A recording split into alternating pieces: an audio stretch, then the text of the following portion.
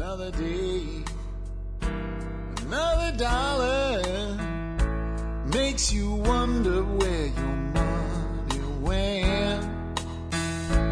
You can scream, you can Hi folks, this is Jack Spirko with another edition of the Survival Podcast. As always, one man's view of the changing world, the changing times, and the things that we can all do to live a better life if times get tough, or even if they don't. Dictated a bit differently today than usual, and you're going to hear this more and more as we move into 2010.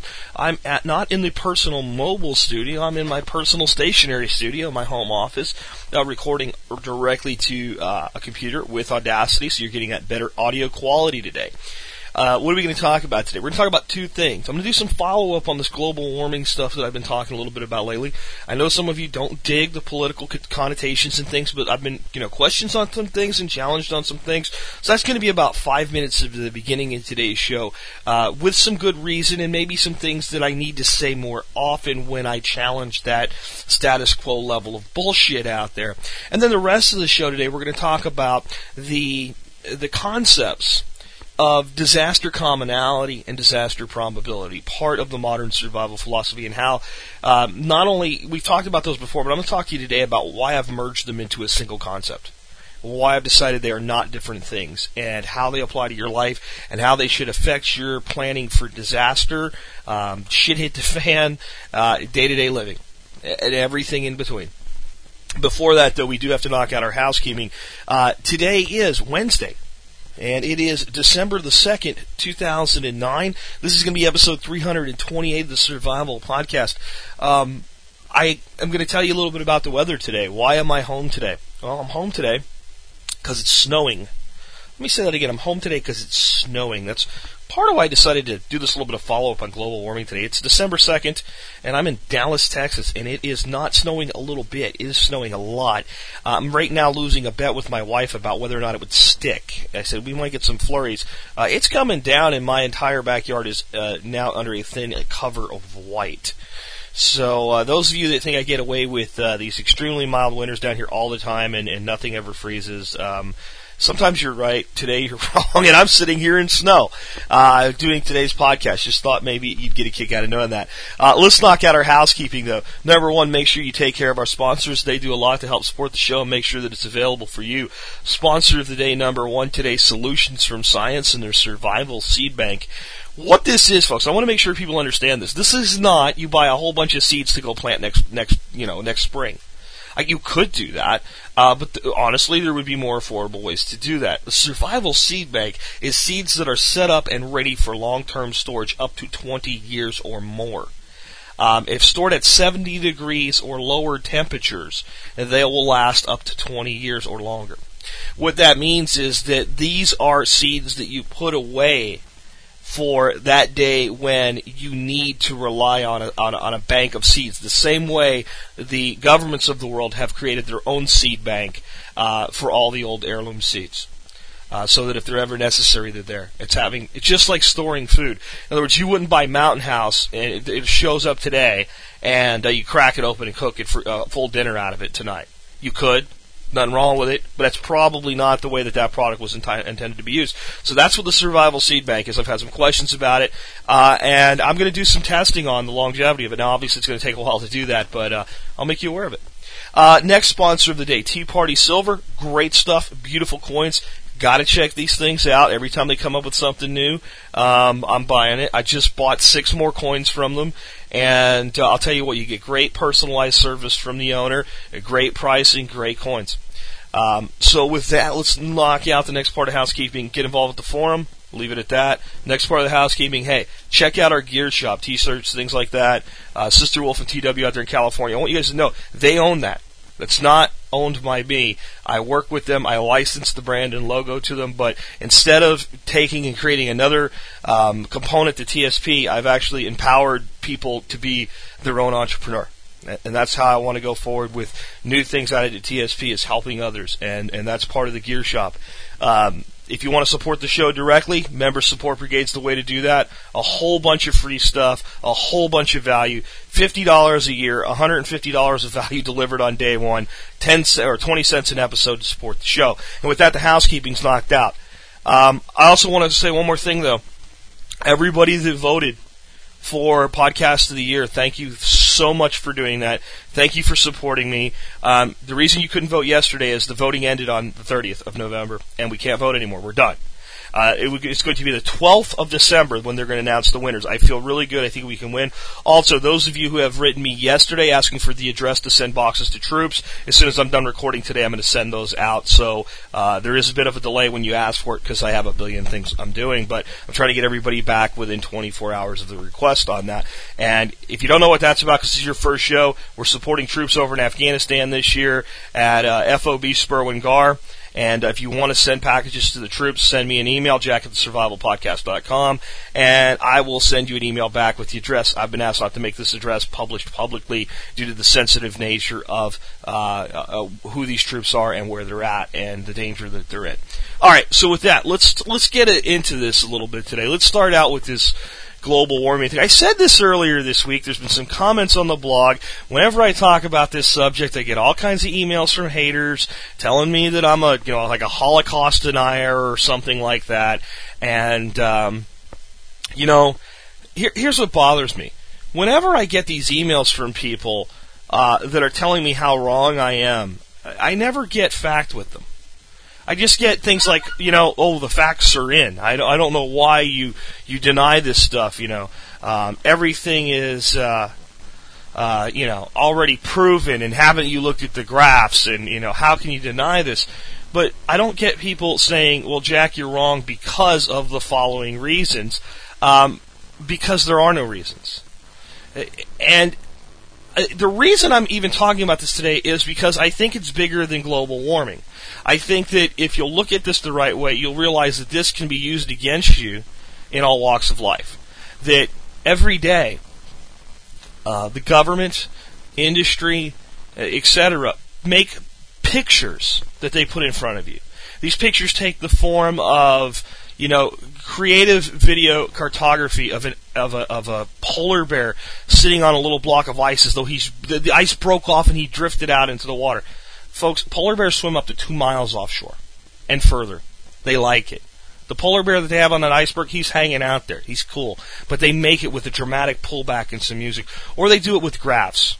And the graphs are the one that I want to explain to you today. And then I'm going to wrap up with what I really think is wrong with this planet, so that you don't think I'm just, some right-wing Republican shrill that's on the side of big business, because I am not. I am not their friend. You'll understand that. But first I have to explain how graphs work to you, because most people don't know this. See, I was in sales and I was in marketing. Those are my two career passions that I did up until I found Survival Podcast. And I went into a lot of boardrooms and I made a lot of presentations about sales territory and marketing programs. So I'm very familiar with how you manipulate a graph. So let me explain to you how you do this.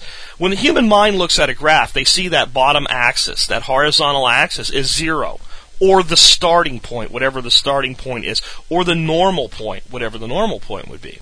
And by changing that bottom axis without manipulating the data in any way, shape, or form, I can change the picture of the graph. Let me explain this to you. Let's say you gave me a new sales territory and you said, Jack, you run the sales territory, report back to us in 2 years about how the territory is performed.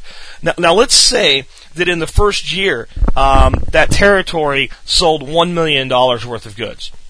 And in the second year, that territory sold $2 million worth of goods. And now I'm at the beginning of the third year and I'm presenting the past 2 years to you. Well, in my graph, I'm going to make the baseline 0. Because I'm going to have year 1 sales at 0. I'm going to have them climbing to $2 million in year 1. And I'm going to have them climbing, or $1 million in year 1 and $2 million in year 2. And it's going to look like a constant doubling of my business. It's going to look very good. I might even put the months in there, or put the, every 3 months in there in the graph on quarters. But basically I'm going to have the sales doubling every year. And that's going to look really good and really impressive. But what if I do, let's say, $2 million in my first year, and in my second year I only do $3 million. And what's going to happen is the graph is going to come off the 0 and peak, and then it's going to start to level, and it looks like in front of the board, hey Jack, you did really good in your first year, you're still growing, but boy, your sales are leveling off. Well, the way I might address that is then I would say, okay, well, what were my forecasted sales for my first year? And maybe my forecast, because I wrote it myself, was $1 million. Okay? So now I take my baseline from 0 to 1 million. And what that'll do is that'll make a doubling every 2 years again. I know that might be hard to understand, but it basically works this way. My bottom point is now the $1 million forecast, and I went double my forecast. Okay? Now I haven't doubled anything. I've only done half, or I've only gone up by 50% over the prior year, but the graph will look like it doubled. And just by changing the 0 points or wherever we start that bottom graph, we can change the way that graph looks. And everybody knows this in business. And everybody does this in business. So don't think that the scientists that are putting this crap out and the marketing departments that are being given the crap that the scientists are putting out are immune to it. Don't think that they're there's some kind of like Jesus people or something, and they're not going to fudge these numbers around. Because what I just told you isn't even about fudging numbers. It's about creating a different response in you when you look at the picture that's created. I don't even have to fudge the numbers. Now, what's come out of ClimateGate? What have we actually learned? Things that have happened in ClimateGate? We've learned things like they had this one graph, and even with all their manipulation, they couldn't get this blip to go away. The blip was the cooling trend of the past 9 years. Yeah, see, the Earth's been getting cooler for 9 years. So you know what they did? They added 1/10 of a degree to the data. Just added it. There's an email between two scientists that put out the report. We'll just add 1/10 of a degree. Or it's 3/100 of a degree or something. I don't know what it is. But they just added. They added to the data. They just did it. Why? Because they didn't like the way the picture looked. And that's what I want you to understand. It's not about global warming. It's not. It's about every crisis that the government puts in front of you with a graph. You better start asking yourself, that bottom line, what does it represent? When was it put in place? And what came before it? Without that understanding, you don't really understand the graph. Let me put it to you this way. I could show you a graph of the stock market, right? And I could start that graph of the stock market in February of 2009 right now. And you'd look at that graph and you'd go, this is the greatest place in the world to put my money.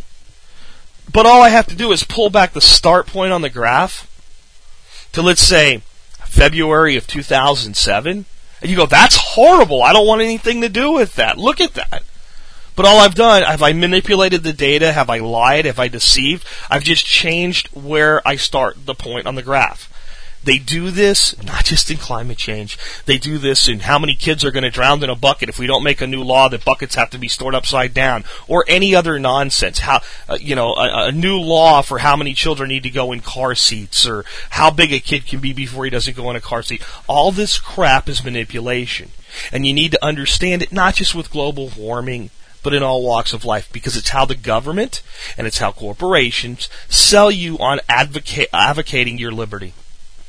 So please think about that, even if you don't believe what I have to say about global warming.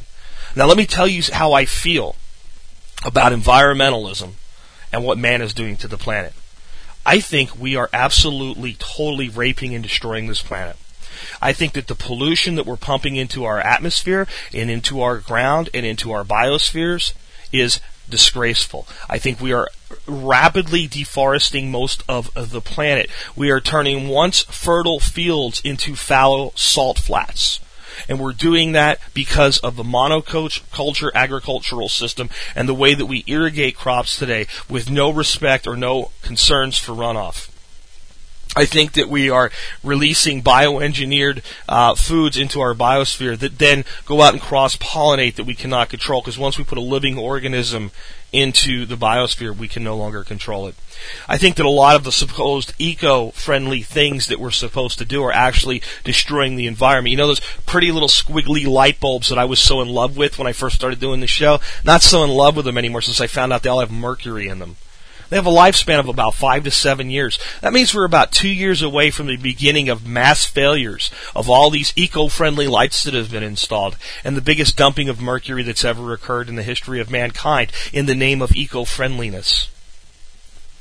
I think that we're depleting our fossil fuels. No, aquifers. Now, you thought I was going to say fuels, didn't I, if you've never heard this before? What is a fossil aquifer? It's a great storage sea of water underground, fresh water. There's massive fossil aquifers. And people like China, India, and the United States of America are pumping the water out of the fossil aquifers, depleting them down to nothingness. And what's that going to do? Eventually, we're not going to have enough water for the irrigation of our crops. And we're using this massive amount of water not to save things, but to make them worse by watering so intensely and so wastefully that we're actually creating salted earth. The governments of Australia have decided to solve this problem by giving farmers pumps so they can pump the salt water out and into a drainage system that runs to the sea, making the problem worse and worse and worse until the land gets abandoned and the cycle starts all over again. See, I think that there are so many things that we need to be doing to save our environment. It's disgusting on its face.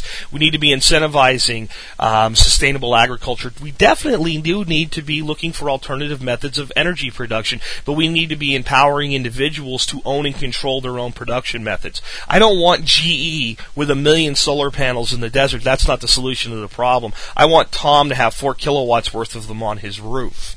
That's a solution to the problem. We need to be really working to establish sustainable agricultural processes across the United States. See, I'm a huge environmentalist. I'm a massive environmentalist. And I practice what I preach.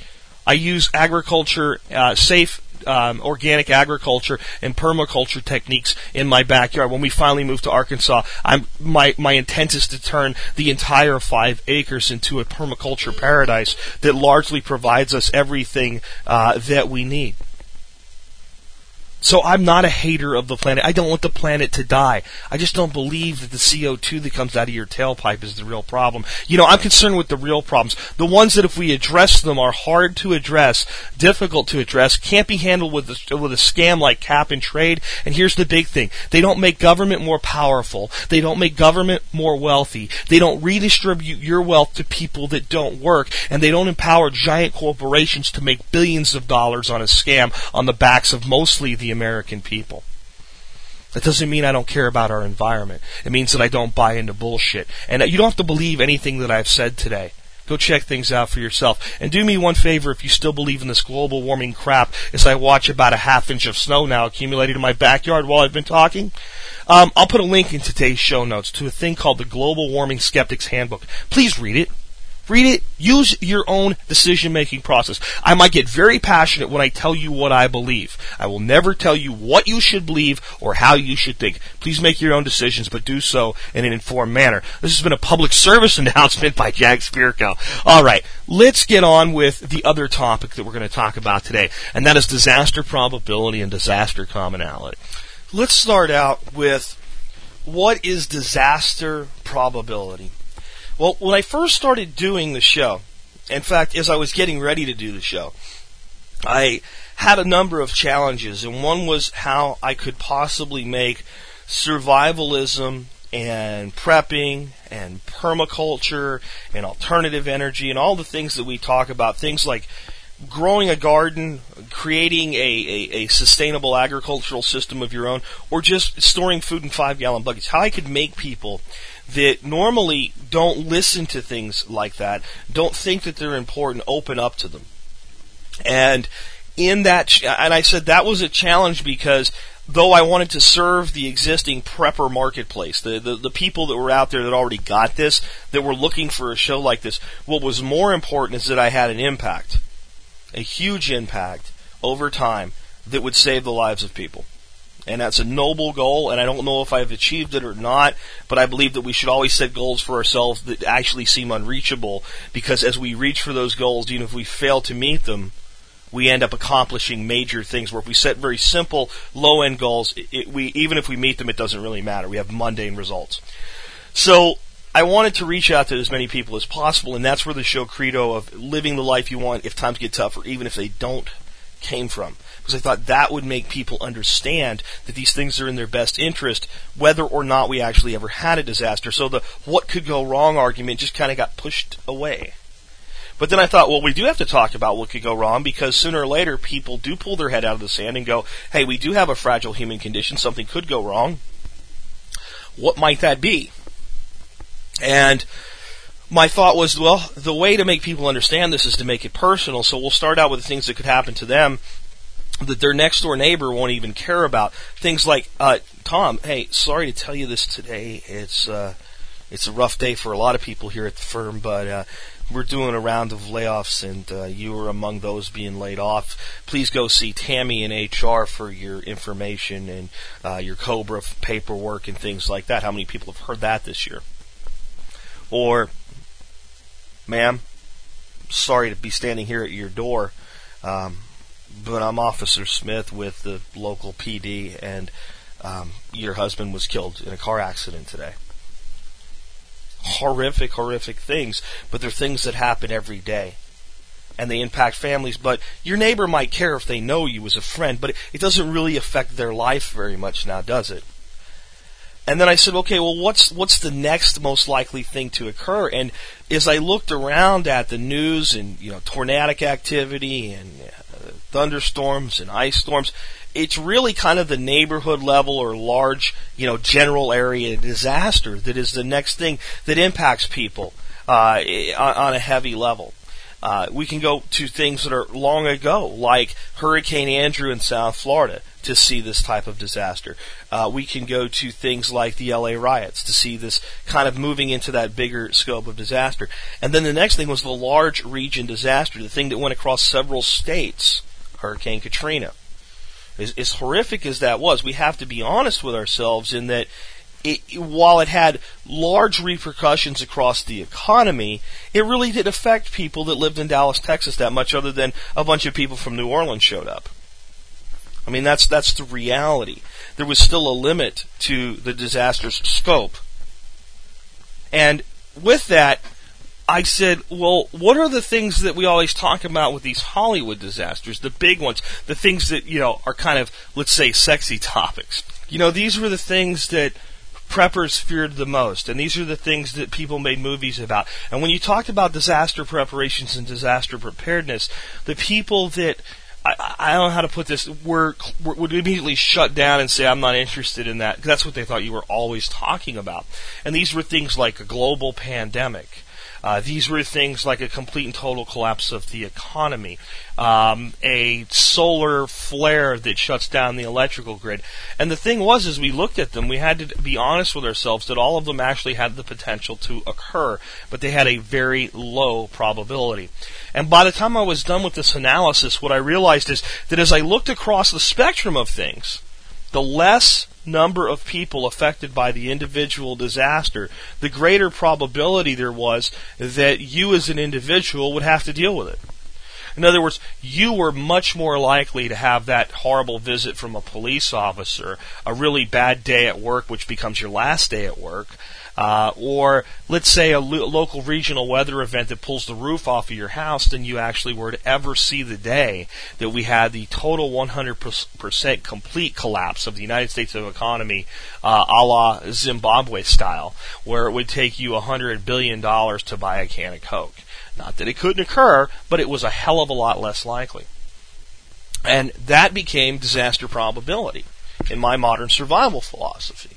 That we needed to look at probabilities, and if it was true that the thing that was most likely to happen to you was personal in nature, we needed to fortify against that first. So we take practical, pragmatic preparations for that. So for your spouse, you do what any good advisor would tell you in the first place, and you get good, solid life insurance. Doesn't lessen the physical and emotional blow at all, but it sure takes the financial consideration and makes it easier to deal with. That if we were more likely to have regional weather events, that we would start out with simple things like backup power sources in the form of a battery backup system and simple generator sets, instead of worrying about can we produce 100% of our own electricity. Because if we put all these great solar panels on our roof and produce 100% of our own electricity, and we have a regional weather event, guess what? We don't just lose the roof of the house, we lose the solar panels too. So maybe we needed to think small scale first. That if getting laid off was more probable than an economic collapse, what did we do for that? Well, we saved cash, we got out of debt, we grew a garden in the backyard. Yes, we stored food, because if we had 6 months of food put away, if we had 6 months worth of expenses in a cash fund, and if we produced some of our own food in our backyard and mom and dad lost their job at the exact same time, we have 180 days. but we can pay all the bills without any concern. And we could actually go longer than that because we can feed ourselves from our food storage and from our backyard. And I realized that was the way forward. That was how to teach people about this. That was how to make people aware of the danger that they put themselves in on a daily basis by being unprepared. And as I looked at that, I went, this is really amazing. I've never actually seen it put together this way before. This expanding circle of probability. And as I was looking at that and I was getting ready to do my first few shows, I thought to myself, you know what though? People aren't going to buy into this because of the other side. I had looked into a lot of the things like, could we ever get hit by a meteor? And NASA says, yes, we could get hit by a giant meteor. It could be something that's it's a big problem, or it could be something that's the end of humanity. It could be any of those, or it could be, oh, that was kind of cool, right? It could be a small one that burns up in the atmosphere. And there was all these things in between. But the civilization-ending impact, do you know what they called it? A low probability, high impact event. And I said, that's the impact scale. That's what goes with this. And what that meant, as the disaster becomes less probable, its impact increases. Let me say that again. As the disaster becomes less probable, its total impact on civilization increases. Yes, it's a lot less probable that the United States economy will collapse and dwindle to nothing. And notice I'm saying no. I think the dollar's doomed long term, folks. I really do. I think sooner or later we're going to have a point where we're going to have to make some real tough decisions in this country to economically tape it back together and get it going again. And we're not doing the right things now. But what I'm talking about is the point where you go out with $1,000 in your hand and you want to buy some gas or you want to buy some food, and anybody that looks at you goes, that's not worth the paper that's there. I don't want it. What do you got to barter with me? That level of collapse. Even though that was not very probable, especially, let's say, in the near term, its impact was a hell of a lot bigger than, Tom, you're fired today. So with that, we had to look at an assessment of how do we make sure that we're prepared for all things. And as I looked at that, I realized, you know what, we don't even have to worry about it. We don't even have to worry about it because the third component came immediately into view once I did this analysis. And that was disaster commonality. I started thinking, hey, you know what? The food storage, the backup power systems even, the extra gas, the extra fuel, all of it, every bit of it matters when you get laid off from work. You know, basically, I came to this realization that all of these things were the things that preppers did every day. And they were the things that the preppers that were most concerned about the low probability, high impact events were doing. But yet they helped you in the most mundane, everyday disaster.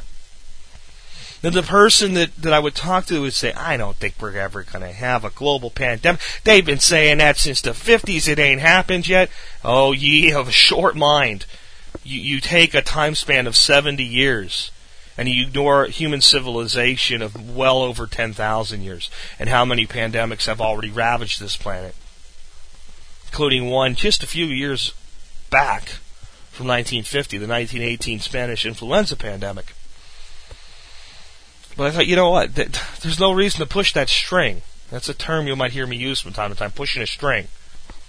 It means it's something, you're doing something that's futile. There's no point to it. It's not going to work. Try pushing a string if you don't understand what I'm talking about. So, but that person will understand that they could lose their job. And if I can make them understand how doing all these things will help them even with something that's as likely as a job loss or the loss of a spouse, and how they can come through it. And many people go through this every day without being prepared for it. But they get into a fight that they're not really ready to fight. Sometimes they live, but it destroys their family. How many people have lost a job and within a year they're divorced? How many couples have gone through the horror of losing a child to death and ended up divorced soon after it? In many ways, it's because they are not prepared as best they can to deal with the tragedy. And we should be prepared to deal with these things, both to deal with them after they happen and preemptively. And what I realize is if I could sell, and some level of it is selling, if I could sell a person on the concept that they should be prepared for disasters up to the local neighborhood disaster, that due to what's called disaster commonality, they would be fairly well prepared for just about anything that would come their way, no matter how big it was. At least far more prepared than they were before I got to them. What I mean by that is, you see, the disaster is never really the problem. And let me say that again. The disaster is never really the problem, other than, does it kill you now? So if a giant storm comes in, and while the winds are blowing and the debris is flying, if the roof of the house falls in and crushes you to death, the storm is the problem. But the deaths from those are usually relatively low compared to the total toll that the disaster takes on people. It's after the storm goes away. It's been there for a few hours. It passes through. It leaves its aftermath. And in that aftermath, the things that we've come to rely on, the systems of support, are no longer there for us. And then two things happen. One, whatever people have as far as sustainability quickly runs out, because most people run around with 1 to 5 days worth of sustainability. That means if they can't go to the store within 5 days, they run out of at least one thing, if not multiple things, that they actually need. Okay? And the water system that brought water to their house gets cut off. And the electrical system that brought electricity to their house gets cut off. And it's dealing without these systems of support. And even if it's a giant disaster, that just means there's more people dealing without these systems of support. That means there's more opportunity for the second part of the disaster to become a true disaster for you, and that's the reaction of the people around you to it. You see, that's the biggest danger in most disasters. The biggest danger after Hurricane Katrina was over were the people that were looting, raping, pillaging, shooting at people. That was the bigger danger. And that was the second shoe dropping. So those were the two things that we needed to be prepared for, was to deal with the reaction to people around us and to deal with losing the systems of support. And once I realized that we prepare for all disasters, from high probability, low impact, to low probability, high impact, the exact same way. We do it by making sure that we have within ourselves the ability to substitute when our systems of support are taken away from us. That's how I put those two together. Actually, those three together. And eventually they got merged. Initially, I kind of came up with one and then came up with the other, and I would present them as two different things. Disaster probability over here, disaster commonality over here, and here's a little bit how they interact. But I realized something over time, especially as I started working on my book. These things were so intrinsically linked to each other that one simply could not deny that they were one and the same. They were absolutely linked at the hip. And they needed to be presented together. They needed to be understood together. So, as you're doing your analysis of how you're going to be going forward, how you're going to prepare, are you going to garden? Are you going to have backup power? Are you going to have stored food? Are you going to pay off your debt? I want you to take those things and analyze your life with them. I want you to say to yourself, where does this fit in with the probability, and how does it help me due to commonality? And you'll start to realize a lot of the things that people tell you are irrational, like having 90 days worth of food or more, like Crazy Jack had 6 months worth of sustainability with food. That's just nuts. When would you ever need 6 months worth of food? Well, maybe if I didn't have an income for 6 months. Maybe if my power went out for 6 months. Maybe if society blows itself up, because it certainly can happen. Or maybe it's just something that happens to me. But one way or another, it could happen. And, you know what? I store the food that I eat, mostly. Do a little bit of long-term storage as well. But mostly we store what we eat. We eat what we store. So we're going to buy the food anyway. We're going to pay for the food anyway. How simple is that? I just have conveniences that other people don't. I don't go, oh, God, you know what? We need some eggs to make this thing. I'll run out to the store. Well, you know what? I'm not a real big fan of powdered eggs, but for making a cake, that we decided at the last minute we want to make a cake, we use powdered eggs for that. We don't sit there and go, oh man, we're out of milk. Damn it, I want milk in my coffee today. I'm going to run out to the store. Oh, we break out a little bit of powdered milk. Yeah, not my favorite to drink powdered milk straight, but you know what? For cream in my coffee, it's better than that non-dairy creamer bullshit. And yet, if I have a financial disaster in my life, you know what? I don't have to worry about the old adage of putting food on the table for 6 months. We'll eat. Because I've paid off my debt, I don't have to worry about somebody coming and taking the house away. We got enough cash to make the house payment for a long time, because that's the only thing we have to pay for. Might have to cut back a lot. It might not be comfortable, but I'm going to sail through it a lot better than my yuppie neighbors that when we asked them to go out to have drinks and dinner with us one night, couldn't afford to do it. But yet they have a Lexus and a $60,000 SUV, and their kids are about in every activity known to man under the sun, but they can't afford to go out and have some fajitas and a couple margaritas. I even thought about offering to pay, but I'm like, I'll just be reinforcing their bad behavior. So I'm not going to do it. Then I found out Dad also has a Corvette that he keeps in the garage that I never see. And you just look and you sigh. And I think those are the people that I don't want to mock. I don't want to condescend. I actually want to help and I want to reach. And then I call them sheeple. And a few of you get offended with that and email me and call my 800 number and blog on my blog. And, oh my God, yeah, you call them sheeple again. But they're sheeple. And they're not sheeple because sheep aren't bad. I don't hate sheep. Sheep are useful. They have a purpose. But for God's sakes, human beings should not behave like them. And what I mean by sheep is not that you don't think the way I do. That would just be being a different kind of sheep if you just believed everything I told you without questioning it.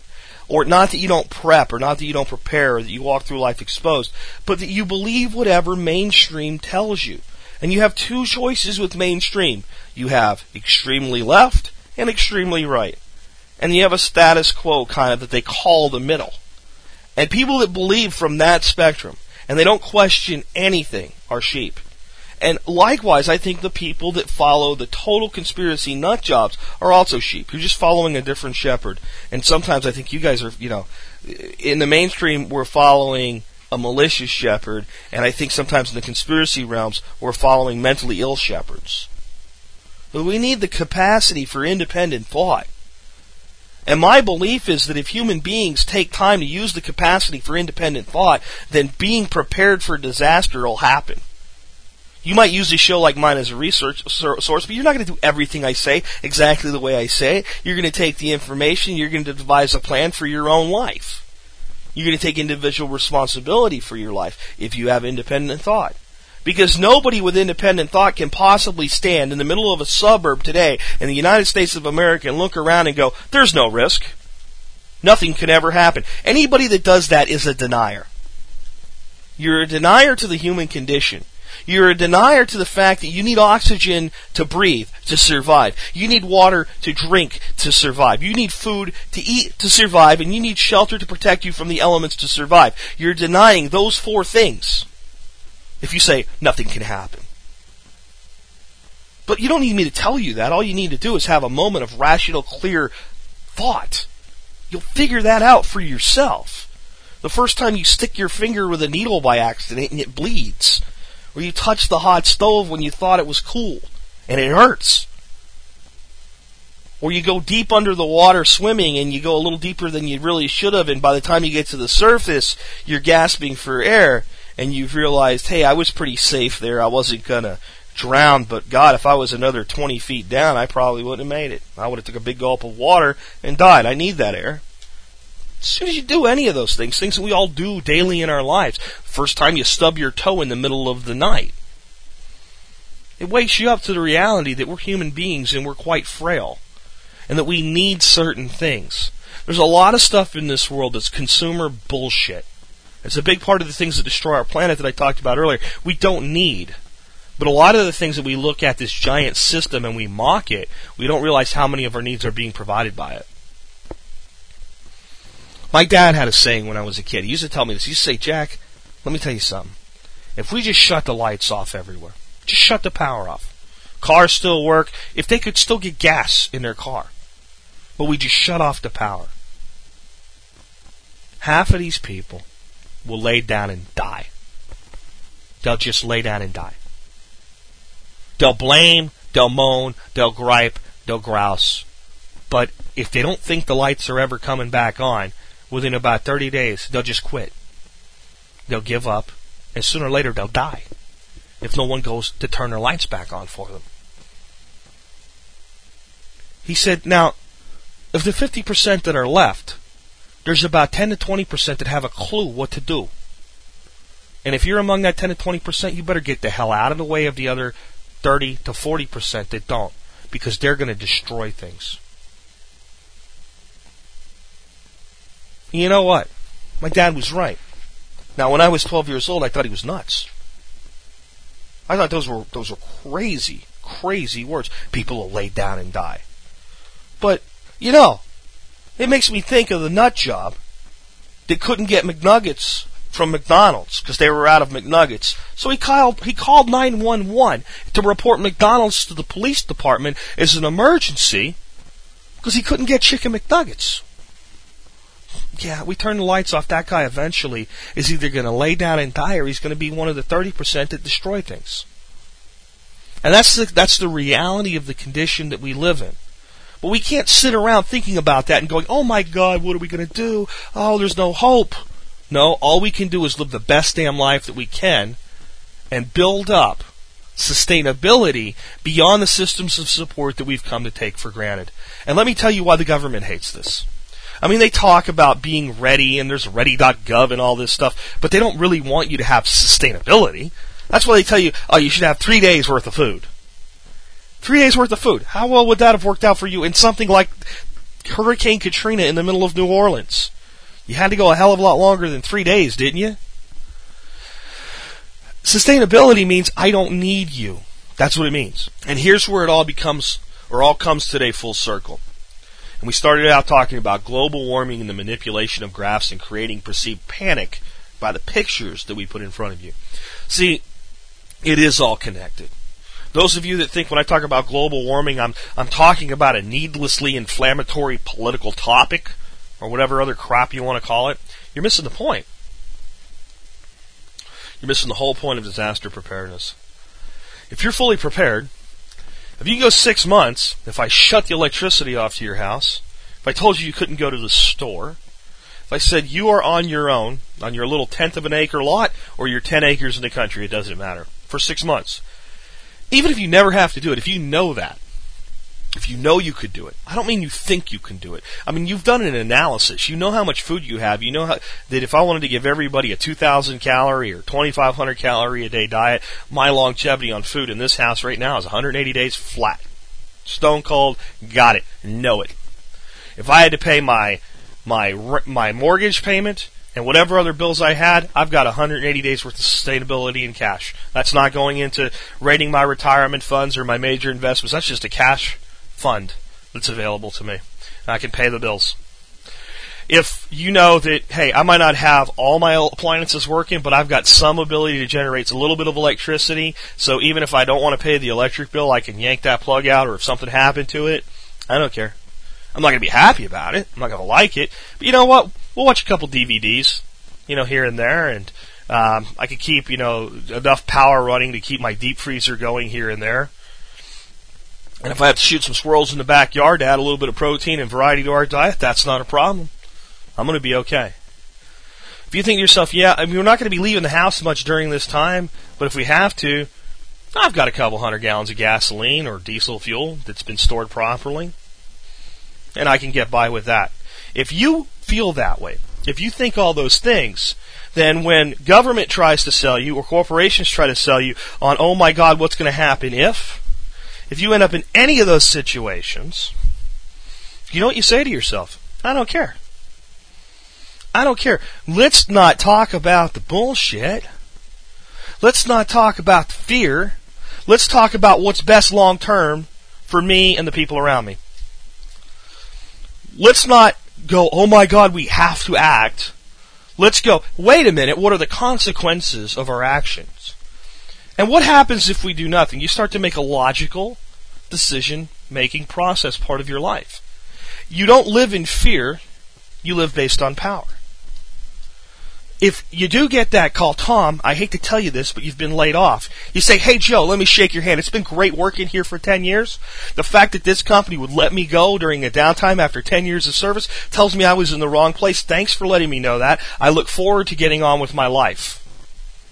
You really have that conversation. Trust me, I know.